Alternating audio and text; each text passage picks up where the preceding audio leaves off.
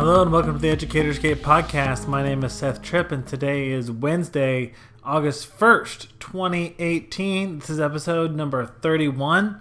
Can you believe it's already August? I don't know about you, but summer has both flown by and also dragged on. The days seem to drag on longer the further we have gotten into the summer. Probably some sort of scientific explanation, or more likely that our two tiny tyrants have become more tyrannical and need routine of daycare ASAP, and Rachel and I need some time around adults who we aren't married to. Last time on the podcast, I talked with math teacher Karen Ridge, who also serves as a flight medic in the Air Force. She told me how she finds balance between her two jobs with the help of her supportive husband. If you haven't listened to that one yet, you should. It's interesting how Karen finds those two very different jobs actually work really well for her. Check that out on major podcast and social media platforms at Educator Escape. Yesterday, I released a blog post about laughter and humor. I'm not in the doghouse too bad for throwing Rachel's mean sense of humor under the bus. Go give that a read and tell me what you think about the laughter advantage. Today, I talked with 6th grade teacher Angie Adams. Angie teaches at Blue Academy in Decatur Township in Indianapolis, which is a STEM school. Join me for my discussion with Angie about her value in student-to-teacher relationships and some amazing projects and lessons she employs to foster those connections. Here's my interview with Angie Adams.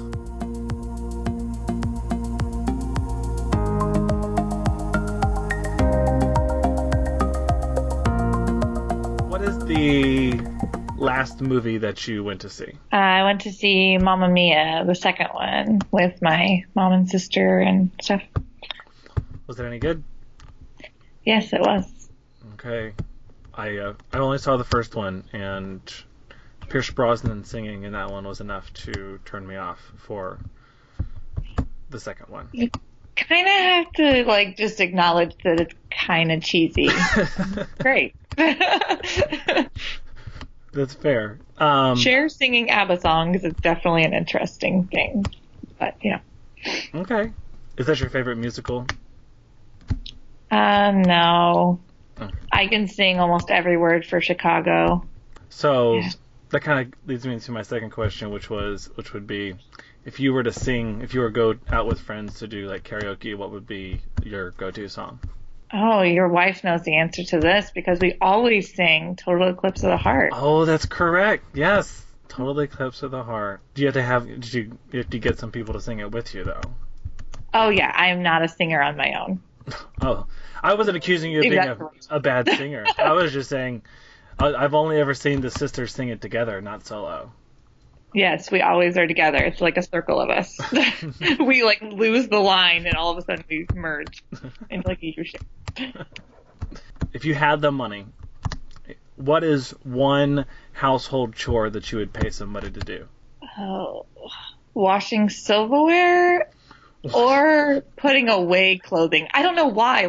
I always leave the silverware to last and I hate it by then. I'm like, no, I don't want to do this. Or putting away clothes because I think we're all horrible at that. We're like, yep, that basket needs to be put away now. Yep. Many a times I've started laundry from the previous week or from this week, and there's still a laundry basket of folded clothes sitting in the middle of the floor from the week before. Yep. Yeah. The bad thing is it's just one of me. You guys have more, and I'm like, nope, I don't want to do that. This is even my stuff. I can't even put it in my stuff. Yeah. Okay. And I get the dishes thing, because you're like, I spent all my energy on that crock pot, putting it away somewhere, and now all of these just salad forks are just clogging up everything. Forks you have to get between the prongs. It's just too much work. I got you. Or water bottles. Washing water bottles is pretty awful, too.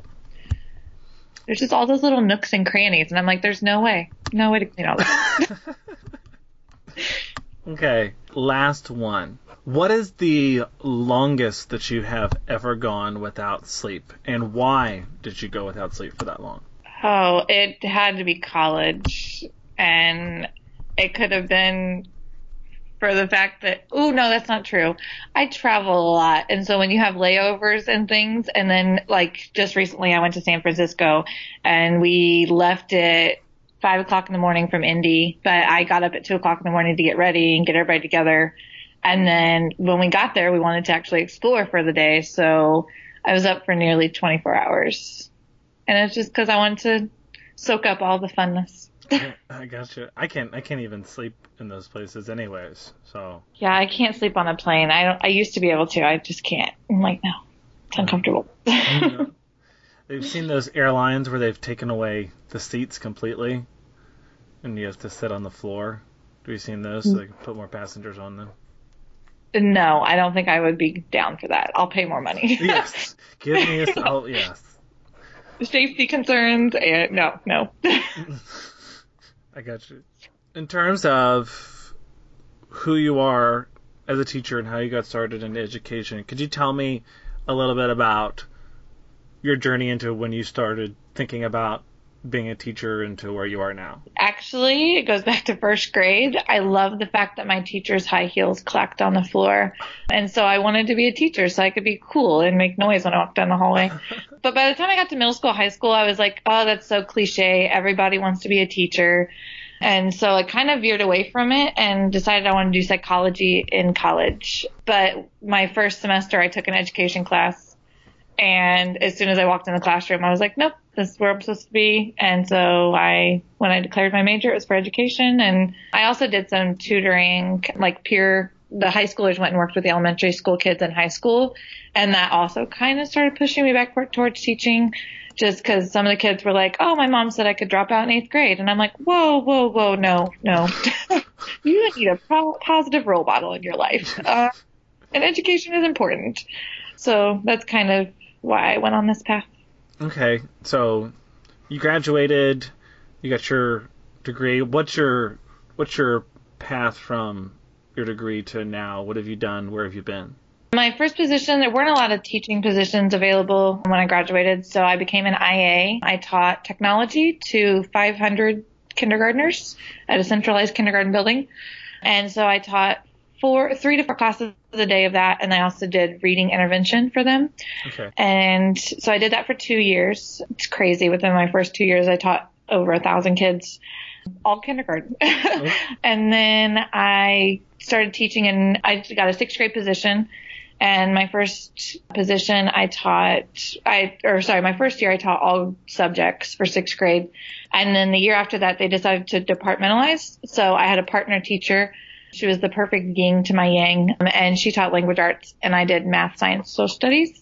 And we did that for 2 years. And then I was seeking new opportunities, and I ended up going to IPS, which is Indianapolis's inner city schools. Mm-hmm. And the school I taught at was really unique because there was only one class per grade level. So even though we were super inner city, we were a tiny little community. And I was the only 6th grade teacher there. And I taught all subjects for the last 2 years. And then now I went back home because my school changed formatting. So I kind of had to find a new job. And so I decided to go back home to Decatur Township, and I now teach 6th grade science and social studies. Very cool. What was that like being the only person in a grade? How was that experience? Luckily, I had experience already with the grade, but it was really hard because there was nobody really to collaborate with or bounce ideas off of. I had to use like old colleagues or friends. Right. And I mean, I worked with this special education teacher, but I definitely felt like an island a lot of the time. But I learned about all the other kids. Like I knew kids from preschool all the way up. So I definitely felt like I was a part of the community, and I knew the families and I knew the kids. But definitely felt like an island when you're going to plan and when you're dealing with some issues, because 6th graders are their own creature. Yeah. I joke that I work at Cedar Point. They're happy, they're mad, they're sad. And so sometimes the other teachers just didn't understand the issues I was having. So, yeah. Okay. And then you said you did a co-teacher situation. I've always wondered, and I'm going to talk to a co-teacher group here soon, but I've always wondered, how is that? You said they're your yin to your yang. What makes a good co-teaching situation, in your opinion? What made yours good? I wouldn't say define us as co-teachers because we had our own separate rooms. We just switched half day. But I did co-teach in that position kind of with our SPED teacher. And you just have to, when you're co-teaching, a lot of what the training is right now is that you have to plan together, you have to analyze assessments together, and you have to teach together. And I think that's key because you know what kids need what, and you're able to divvy up the duties kind of and the teaching so that you're making sure that you're reaching all of your kids to the best of their ability. When I worked with the SPED teacher, I divided my class into 4 groups, and I'm sure this is not PC, but I had like a low, a medium high, and a high group. And so I would teach the main meat of the subjects to all of them, but then halfway through we would switch and she would have a small group on whatever skill they needed, or they had independent stations that they could be working on that she could go work with them as well. And I saw the most growth out of my kids. So it's really effective. Kids really grow because they're not being met just once.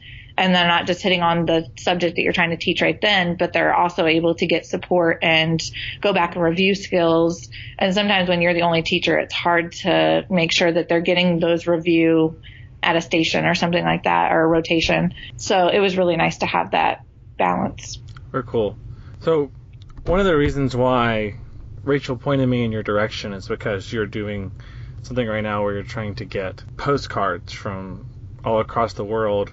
Rachel's looking for a postcard to send to you from St. Louis. So what kind of inspires you to do this, to kind of gather those postcards, and what are you hoping to show kids from it? Or is it just you? Is it just like a personal thing for you? It definitely started with my own kind of project of heart. I love traveling. When I was younger, my parents didn't have a lot of money to go on vacations and stuff, but I loved learning about other places. And then when I graduated high school, I went to Italy and Greece right after I graduated. And that was a really fun experience for me. And I just learning about a new culture and meeting new people. And it was just such a wonderful experience for me. And since then, I've traveled to a lot of places. My goal is all 50 states. I'm only at 17 right now. Ooh. And I've traveled to London and, I've just done a lot of traveling. And I realized when I started teaching that my students, especially 6th graders, they're in their own bubble. They know about their city. They know about their family, their neighborhood. And so just trying to get them to have a world mindset. And so that's kind of why I started it the first time I did it. I haven't done it for the last few years, but just trying to get them to open their minds to, ideas and cultures around the world and just think about other places. I know recently on a TV show, they had a map with no names on it or anything, and they asked adults to name the countries, and they couldn't do it. And that's just devastating to me because I think we are in everything is global. We hear about news around the world. People travel back and forth. People do business, and you just have to be more, aware. So that's kind of why I do it. And I like for people to share a little bit about why they love different places. Okay. And definitely this year I'll have kids that are a little bit more diverse background. And so just hearing about their families to pull that into would be interesting. Okay. I really like that. I too love learning about other places. I love that you talk about being global.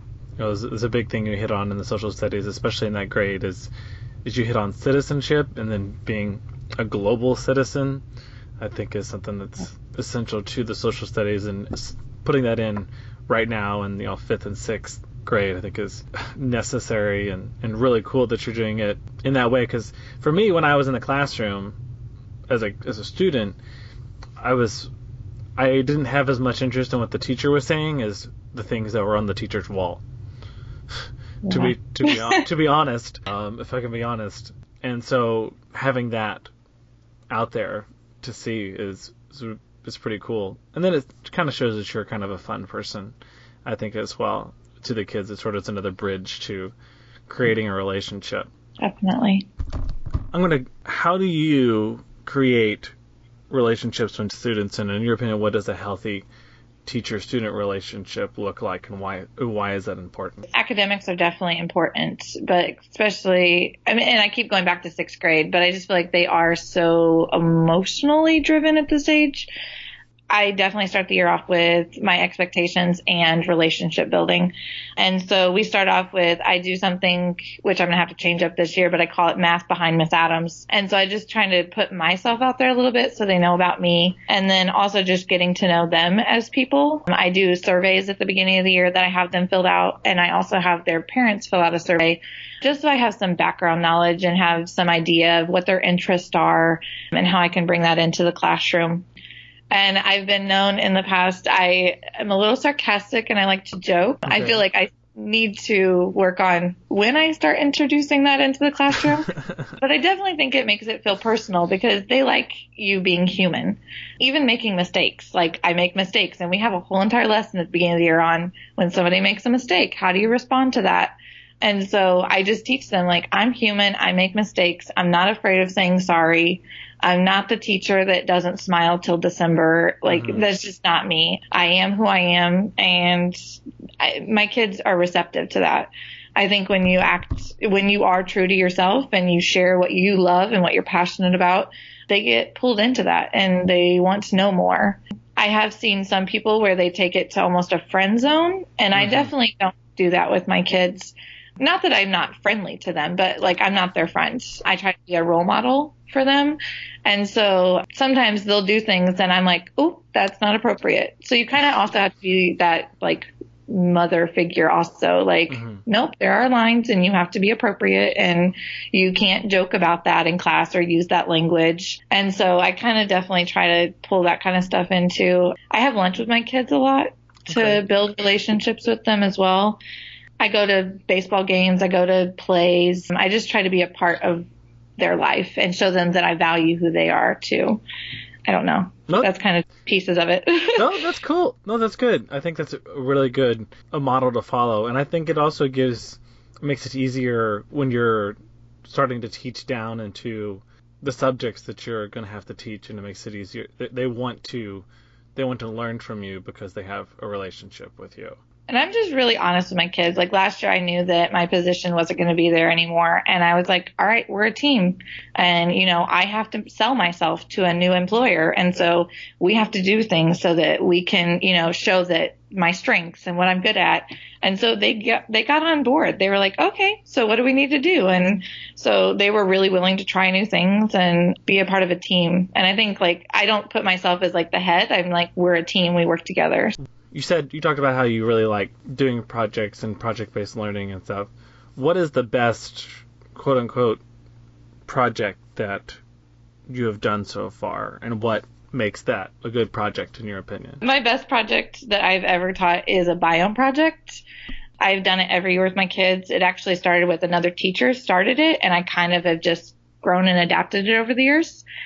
So what I do is I have my kids, we learn about different ecosystems and we start with that kind of stuff in science. Then we dive more into it. I have my kids read about it in reading, and we end up doing a writing project, and it's like the biggest one that they do for informational writing. Okay. And I'm always like, it has to be 5 pages, and that's terrifying to 6th graders. Yeah. But by the end, they've learned so much. They have about 5 pages of information. And I've really worked on like structuring it to where they know exactly what needs to go where. And so they get confident. They get confidence with their writing, which I don't feel like kids really have right now. And so I pull it into reading, I pull it into writing, and then definitely it touches on the science pieces of it and even our social studies, because we talk about different parts of the world and they have to know where that's at. And then finally we present it at what I call the Biome Museum. And so then all the other kids in the school or grade or whatever, where I've been, get to come in and see their projects, and they present them for them. And it's really cool because principals come in, families come in, the other kids come in. And it's just, my kids are always so proud. They create a diorama to go with it or a poster. Gotcha. And so we're bringing in the art aspect as well. And by the end, my kids are always so proud and they're so knowledgeable. And sometimes like you get so in the mix of editing their papers and making sure they got their project turned in and all that. And then all of a sudden they're presenting to people and you're like, oh my gosh, you learned so much. Right. And so it's just so awesome. And watching, especially the last 2 years, my kids were presenting to kids from pre-K all the way up to 5th grade, and they would change even for the principal, they would change their demeanor. So I'd have they would be down with the little bitty kids and like, well, this is a rock and these are trees. And then when they got to the adults, they'd be like, oh, well, this is a coniferous forest. And, like they definitely learned to use their vocabulary and adapt it to who their audience was. Very cool. So what is your favorite part about doing that cross-curricular project? Why is it important, in your opinion, to make things cross-curricular? I had a kid tell me 2 years ago, she said, everything you teach connects to each other. And I think they need to realize that. Kids need to see that what we're teaching you does all go together. When you go get a job, you're not going to go get a job just for one subject. They're not going to be like, oh, you don't have to read. You just have to do math. And so I think just letting them know, like, this is real world. All of it actually comes together. It's all connected. And they make those connections, which makes their understanding stronger. And they learn so much more from it when they're putting all these different pieces together. And they're like, oh, hey, this is, instead of, looking at, it's kind of just putting together those puzzle pieces and they see the whole picture at the end. So I got you. So I would guess that you get a lot less of the whole, when are we going to use this? Because they can actually see, I'm going to use this here and I'm going to use this here. So have you noticed that? Yeah, definitely. I mean, I get a little pushback on like the length of the assignment or when is it due. So, but overall, like they're eager to do it and they're excited, especially now that I've done it for a few years. They see other people's, and I swear every year their projects get better because it's like they want to one up the other group. And so, or like in the past few years, they've got to see the other kids do it and they're like, oh, that's so cool. And so then they just learn a little bit more from it. What are you doing the first week of school? What is your plan the first week of school, getting things started? Like I mentioned earlier, it's really about building relationships and procedures for the kids. I know that there's that thing going around Facebook right now. You teach procedures the first 2 weeks and then you don't have to worry about it the rest of the year. And so that's a big thing that I'll be doing. But I will start teaching day one. We'll do a little bit of science information, getting that out there, just because I feel like they need to know those procedures connect to us learning. Mm-hmm. And that's pretty much what I'll be doing. And then I've done a lot of PBIS training and teaching in all the schools I've taught in. So I'll teach whole group the first couple days. Since we're starting on a Thursday, it'll probably be this week. I'll do whole group. And then, so they'll see what are my expectations for whole group. And then we'll do a day of partner work. What does it look like to work with a partner? What does it look like to work independently? What does it look like to work as a whole group, small groups? Gotcha. And so I kind of just blend those procedures into the lessons I'm teaching, so that they know what's expected of them and so that they can be productive and successful through this year. Very cool. Thank you so much for coming on and talking to a relative stranger.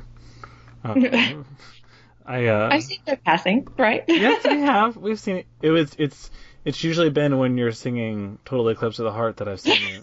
Well, I just want to say good luck on your school year. And could you, if you don't mind, is there an address that people, if they're listening to the podcast from other parts of the world, that they could send a postcard to you? School address, it's Blue Academy. The address is 5650 South Mann Road. Mann is spelled with 2 N's, so it's MANN, Indianapolis, Indiana, 46221. Okay. Good luck as you get started, and enjoy getting to move into your classroom. And thank you so much for talking to me. Thank you so much, and I enjoy your podcast, and so I'm excited to continue hearing more things.